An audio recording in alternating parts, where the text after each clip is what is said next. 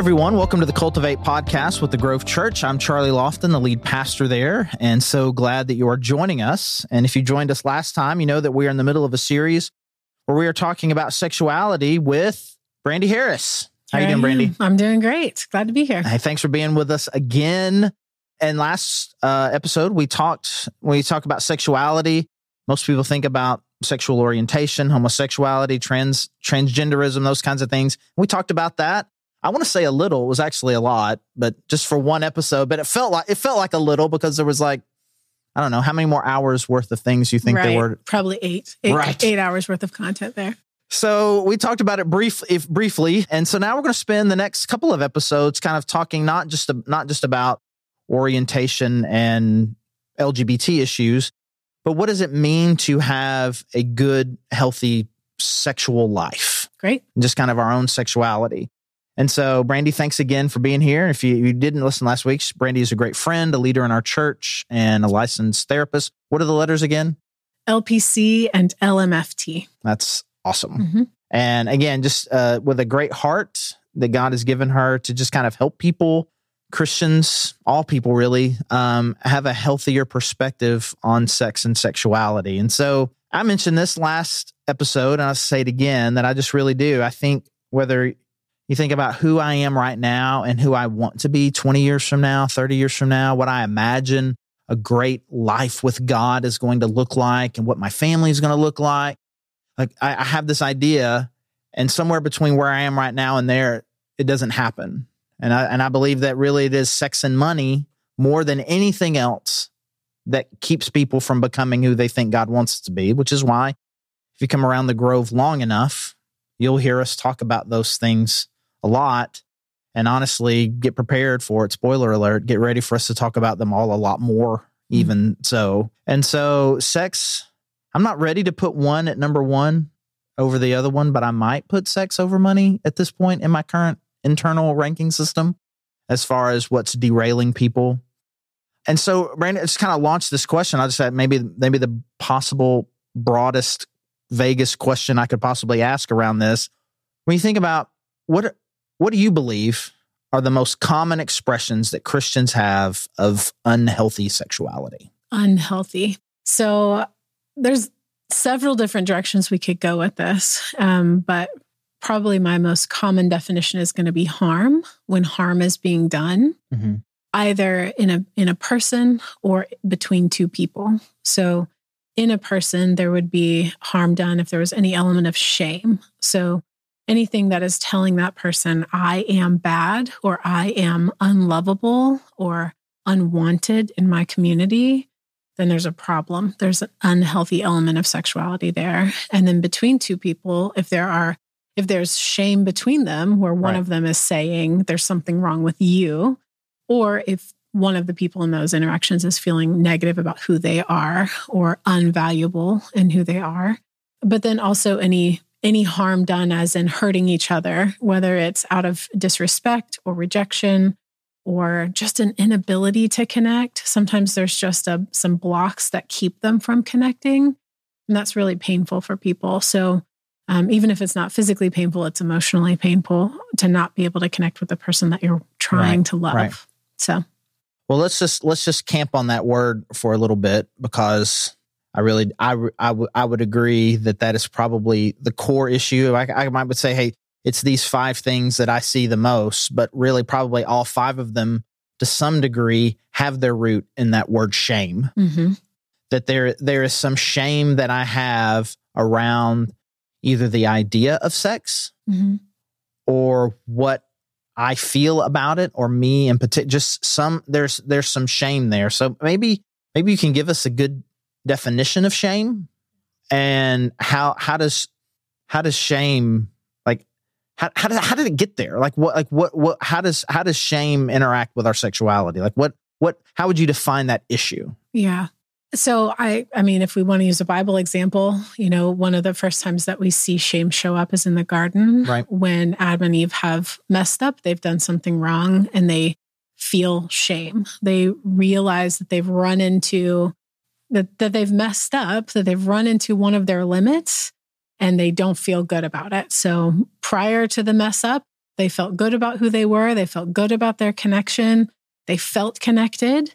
Prior to their sin or prior to their mess up, they felt like there was something wrong with them and that they were overly vulnerable, overly exposed, and had to cover up or hide in some way because there was something wrong with them.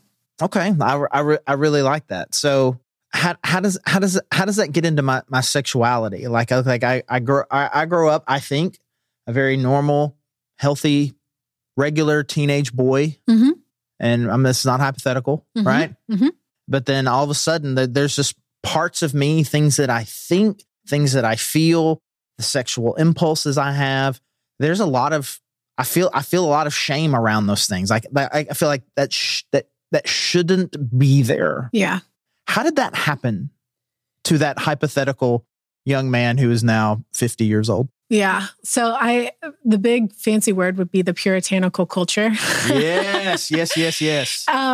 Just really this idea that the idea that sex is naughty or dirty or bad is out there in the culture, and it's definitely out there in the church. It's not in the Bible, by the way, but we take pieces of the Bible and we make it say things to imply that there's something nasty or dirty or wrong about sex as it is.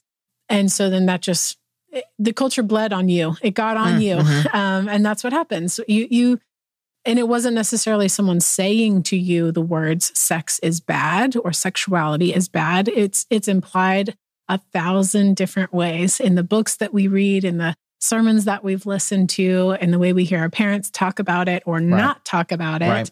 Or the things we hear our friends talk about or our teachers. I mean, it's everywhere, this implication that sex is naughty, dirty, bad, either directly said, or when we say nothing at all, there's an implication that there's something wrong with it. So that kind of feeds into one of my big questions. Like, okay, puritanical culture. I hope we all understand what that means. Puritan is the group of early Christians in America, and they had a very strict morality. And so puritanical culture means having a overly strict morality, right? So, you said it was everywhere. They were saying it, but they weren't necessarily saying it directly. Well, what were they saying? Like what are we? What are Christians maybe even still saying indirectly? It's in the books, you said, right? What are the things that are being said that good, air quotes, Christians think and believe? I'm trying to help you with your sexuality, but actually an unintended consequence of what I'm saying is bringing shame. Yeah. What are these things? What are the things that we're saying that we need to stop saying? Yeah. So one of them is just this implication that anyone who is vulnerable about sexuality is a freak.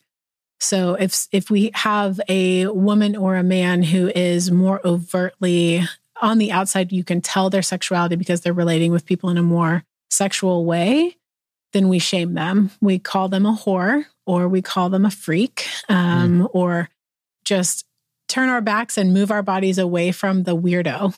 So there's one. I would also say that anytime that we shame a child who's masturbating in some way, if we see them touching themselves or getting excited, we freak out, like, oh my gosh, put that away. Don't touch yourself, go to your room, whatever the response is. That implies there is something messed up and weird about you when we react that way to children. And I think there's also, I've witnessed this before where there will be some element of sexuality out in public and there are people huffing and looking away. That's what I see. It's like, oh my gosh, look away really quickly. What do you mean by like someone who is dressed in a way that could be considered provocative? Yes. Dressed in a way where more of their body was revealed, or you could say like maybe a billboard or a magazine or even a book with some slight amount of more skin than normal, or normal for our culture, I should say. Anytime where there is a revelation of sexuality or honestly, even the female body, we very quickly go into our shame mode where we're going, oh, that's weird or gross, or put that away or cover that up or hide it in the bag or some sort of subtle implication that there's something gross or wrong about it. Yeah. So here's something that I have, I've been saying recently is I wish I had been saying it longer, but I've only been saying it in the last few years. And I guess I'm giving you an opportunity to affirm or say that's still not great. Okay. So it's a moment of mild vulnerability here. So there's a common thing that was certainly true when I was a teenager, much more so when I was in college, of kind of what it meant to kind of for a guy to avoid lust. Mm-hmm.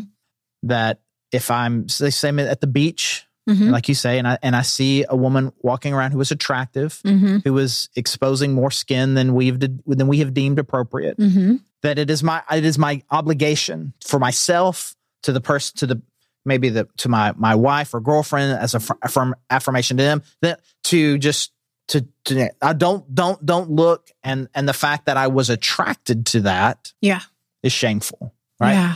But what I say now is what we call lust is we're calling it lust way too early. Mm-hmm. And so a woman walks by who is in your brain objectively attractive. Mm-hmm.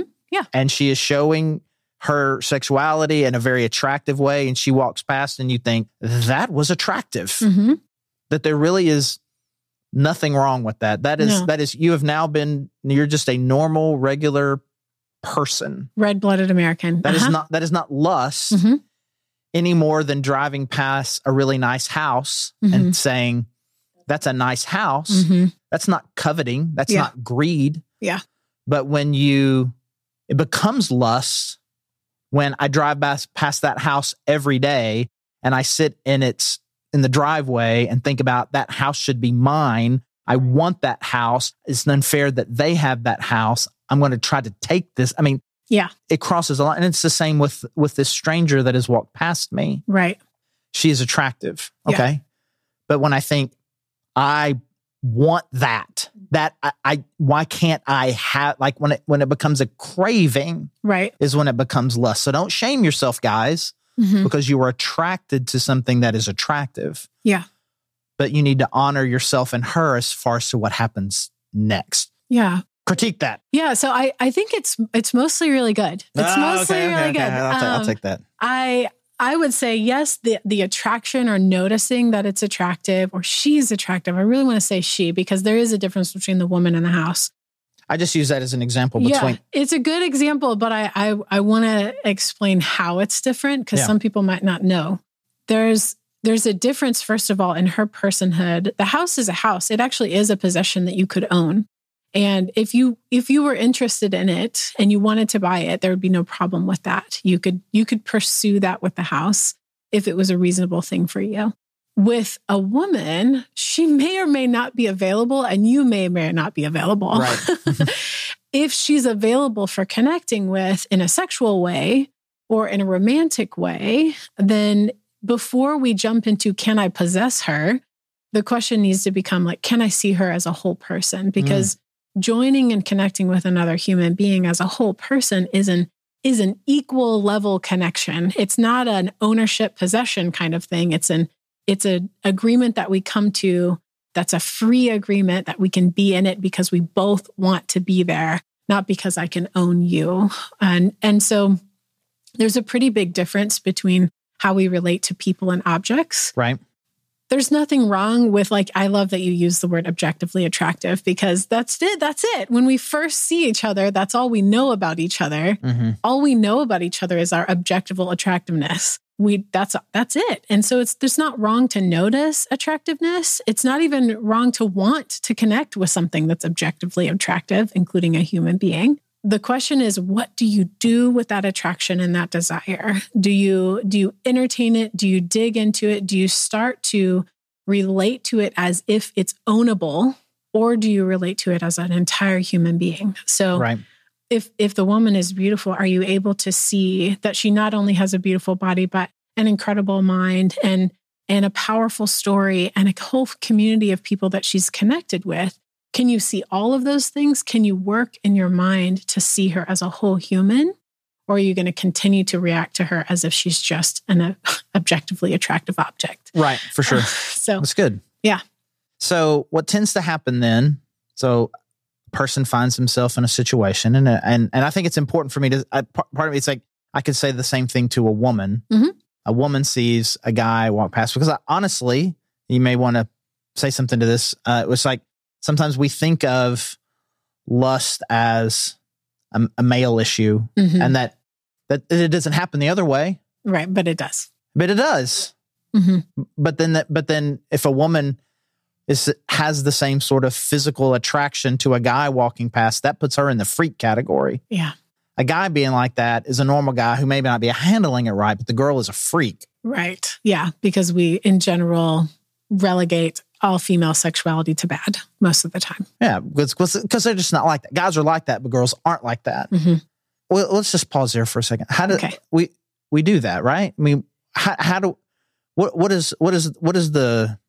the ramifications of that, of just kind of this thing that is out there that men are just naturally more sexual than women are? Is it true? But even if it's true, are we doing harm by bringing so much emphasis to that? Yeah. I wouldn't say that men are more sexual than women. I would say that women are equally sexual, but their sexuality is different. It operates differently. So a lot of sexual desire is driven by testosterone, which we know that men have a lot more of. Right. So men are often, not always, but often more aware of their sexual desire. It's more in their face. They see it, they notice it, they're driven by it more often consciously. Women also want to connect with people and enjoy sexuality just as much as men do, but they get there differently. So whereas men are, again, often but not always, driven by a visual cue, driven by the testosterone that's flowing through their blood already, or even by a physical touch that might feel sexual to them, that their testosterone is always right on the surface, so they notice it quicker. Mm-hmm. Women also have testosterone, but they have much less, and their connection often comes through a lot of other things besides just a visual cue or a touch. So women are often driven by wanting to connect in a mental way, in an emotional way. We say a contextual way, where when they feel loved, then they feel pulled into sexual connection with someone. Whereas men often feel driven by the sexual connection, and then they feel loved by that sexual connection. So it's just flipped around a little bit. And then again, I want to be really careful because not every man and not every woman is wired like that. But in general, it's like saying men are taller than women. Right. Most of the time, that's true. Right. The range of men and the range of women. Right. The ranges are, it's not to say that. They overlap. The tallest woman is taller than a lot of men. Yes. But the ranges are different. Yes. Yep. That's it. Okay. So I have a moment of sexual impulse. Mm-hmm. However, man or woman, no matter how it comes about, I have a moment of sexual impulse. And again, this is an opportunity for you to critique things that I'm saying. This is going to be really good for me. This is going to, not only the people who are listening, but I have many opportunities to have these conversations with people. So there's a lot of downline effect here if you're able to critique the things that I say. So I have this sexual impulse, and it seems like people go bad one of two directions. It is the shame side, which is I should not have done that. And that makes me bad. There's something wrong with me, the self-punishment. Or it's just like, well, if I felt it, it's natural. And whatever happens next is also natural. Yeah. And that it seems like, so it's either inappropriate indulgence or shame and self-punishment. Seems to be kind of the two things. And healthy sexuality is a third thing. It's like we need to avoid both of these. Yeah. There's a third option for sure. So always helps me to think about the diversity of character with the gifts of the Holy Spirit. The fruits of the Spirit, we have two. One is joy and one is self-control. And I think sexuality should be addressed with both of those. When we experience some element of sexuality, we can experience it with joy, because it's something that God created and he created for good. And it is exciting and fun. And so we can see it as that and celebrate it as that. And then we also need to deal with it with an element of self-control. Right. There's a point at which it becomes hurtful or harmful or self-centered. And so we need to take care not to jump into those other categories. And it seems to me that those two things, the shame and the inappropriate indulgence, that those two things are not separated from each other, but they're actually are fairly tightly connected. Actually, it's maybe it's not even two different responses. It's one response in a cycle, because it would seem, again, I'm saying seem because I'm always ready for the expert to tell me like, no, bro, it's not it. It seems like that what happens is I feel all of this shame. I'm terrible. And if I feel terrible and I think this about me, I might as well do something because I already feel terrible. I mean, like it's not like, oh man. And that especially in the issue of porn, which I don't want that to be the focus of what we talk about, but especially with porn, where it's like, well, then I might as well just indulge in an unhealthy sexual way for at least for maybe a hot minute, that the shame will go away. And so then I indulge in an unhealthy way, which then leads me back to shame. It's just this slingshot going back and forth. Yeah. In my office, I call it, I use usually more explicit language, but I call it the F it factor. That it ruins it every time. Once you're slightly off of that perfectionistic ideal, then you slingshot to the other side, and then you're just going back and forth, trying to get it exactly perfect, and then just ruining the whole thing. Yeah. Yeah. And so maybe kind of for a little diagnosis here for people who are listening, because I think there are a lot of people who are like, well, I'm not expressing my sexuality in an unhealthy way. I'm only having sex with my spouse. I'm not looking at porn. I'm not cheating. I'm not doing anything. Am I still unhealthy? And how would I know? Like, what are beyond just I'm following all of the rules? I'm only having sex when I'm never having sex when I'm not supposed to. Okay. What are some other questions that we can ask of ourselves, single or married? Yeah. To know maybe I'm unhealthy and I'm unaware of it. It's so normal to me. Yeah. I don't even know. Yeah. The first thing I think of is I don't get to tell you that. I don't get to tell you that your sexuality is unhealthy. If you're content with what you've got going on for you, I have no jurisdiction, right? I always feel that way. But on the other side of things, I would say when people ask Jesus those types of questions, like, am I doing the right things? He almost always directs them back to the heart. And so that's the question I want people to be asking themselves is the heart of my sexuality going really well? Am I enjoying myself? Am I enjoying my relationship with God in my sexuality? Am I enjoying my relationship with my spouse?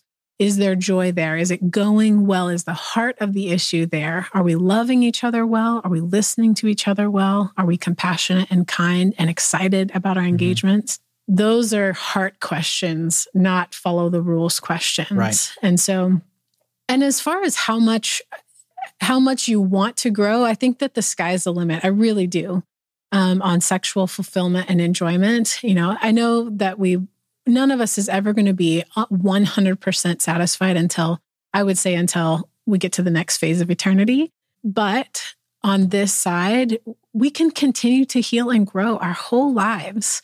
So if you're at a point where you're like, it's all right, it's fine.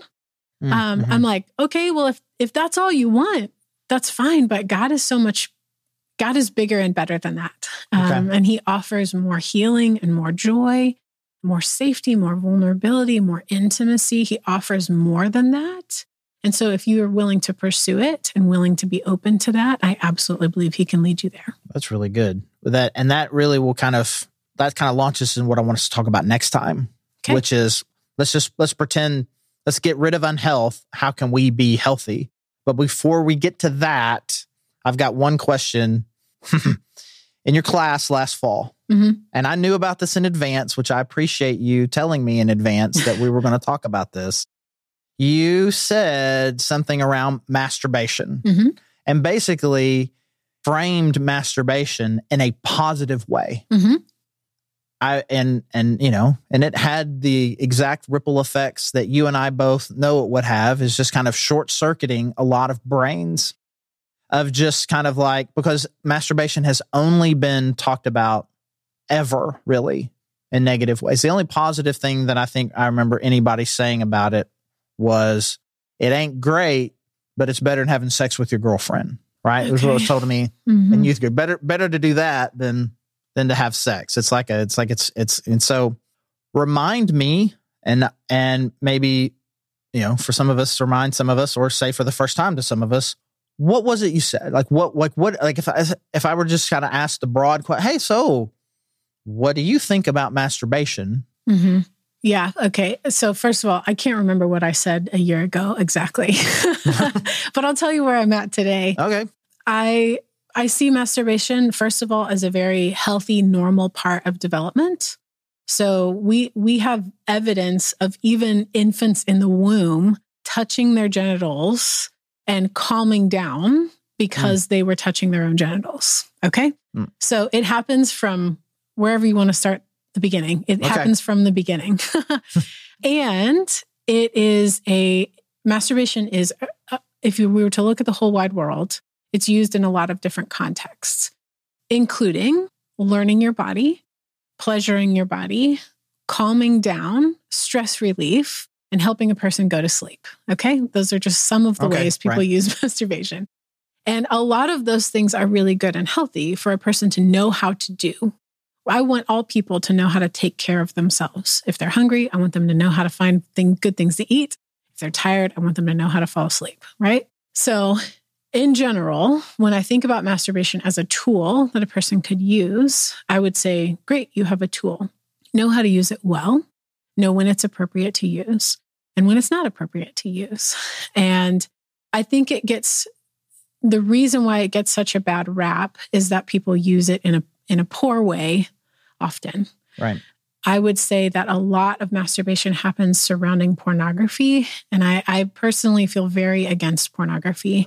I know the science behind it. Even without a Bible argument, I could look at the science of how our brains are wired and how we attach to objects and false images and inhuman interactions, and how that harms our ability to attach and connect with real human beings and with our own spouses.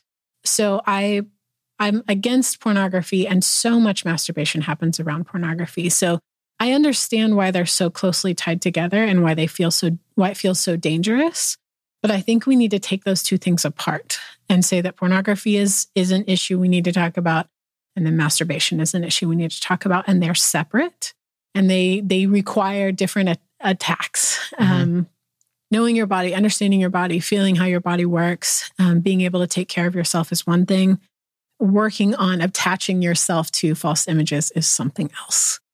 So I also think there's another, and I think you and I talked about this last year, an element of sometimes there are people who use masturbation as a way to avoid connection with their spouse, as in I'm either mad at my spouse, or my spouse needs something from me that I don't want to give, or I don't know how to be vulnerable with my spouse, but I do know how to jack off in the shower. Right. Those are ways that people escape good connection, and I don't think that that's helpful. I don't think it's good. If you're using masturbation as a way to escape, or I guess you could say punish your spouse, but more it's about escaping. Right, for sure. I don't think that's healthy, and some work needs to be done, either in your own ego, in your own humility, maybe to get some healing from a therapist, from someone who can help you figure out how to connect better. There is a problem there. Right. The problem isn't the masturbation, though. The problem is the avoidance. So get in the weeds of the details here a little bit. I'm going to see if we got a third category. So we talked about earlier, the guy is at the beach, sees the attractive girl walk past, and then later that evening by himself is imagining himself with this stranger. Yes. To me, that feels like he is, even though she may not have any idea, that is a violation. That is a violation of that woman. Yeah, I would agree. Okay. It's using her as an object rather than relating to her as a full functioning human who has a right to decide if she wants to be in that sexual engagement with you or not. Right. You turned her into an object alien that you can do with whatever you want. And that's, I don't know, it's unkind, it's disrespectful. And honestly, and I think that was most of the stir of sorts behind what you said, because I don't know, there are very limited number of opportunities where a guy can masturbate and it not be about objectifying someone. It's not just something, it's not just I go find food and I can eat it. There's always mentally and not emotionally, at least mentally, someone else involved that makes it inappropriate 99+% of the time. Yeah. But I think, again, female sexuality is different. And so a woman would say that with a lot more confidence than a man ever could. Yeah. Although, and which is the thing that I felt about just your class in general. And this is an affirming thing, which is something you said and goes to patriarchy, which you said in our last episode, which is it is good to hear women's voices around the issue of sexuality because it is different. And you saying that made guys stop and kind of go, okay, well, that's different. Wait, how does this, which is what women are having to do all of the time. Yeah. There's a guy, he's saying something, he's saying that from a guy's perspective. Yeah. He thinks he understands me, but he doesn't. And so we can have these kind of conversations. But I want to commend you for having the courage to say that last fall and to be able to have this conversation right now, because I think one of the things that makes this such a huge off-ramp, and we mentioned this last time, or maybe it was early, it's all starting to blur, but there's just a lack of talking about it. Yeah. A fear of talking about it that's part of the problem. If we can't have honest conversations, if God's people can't have honest conversations about it, where are the conversations about it? And so I just appreciate that. So we'll wrap this up next time with just kind of some talk about just maybe some positive things, some positive encouragements about what it would look like for us to get healthy. So Brandy, thanks again for being here with us. Thank you, all of you, for joining us. And I encourage you to come back next time as we wrap up this series. And as always, we would love to connect with you at the church. You go to thegrovechurch.org/connect. If you're local, we'd love to see you on Sunday, or you can join us online. Either way, let us know that you're listening, any way that we can help and serve you. Guys, take care and see you next time.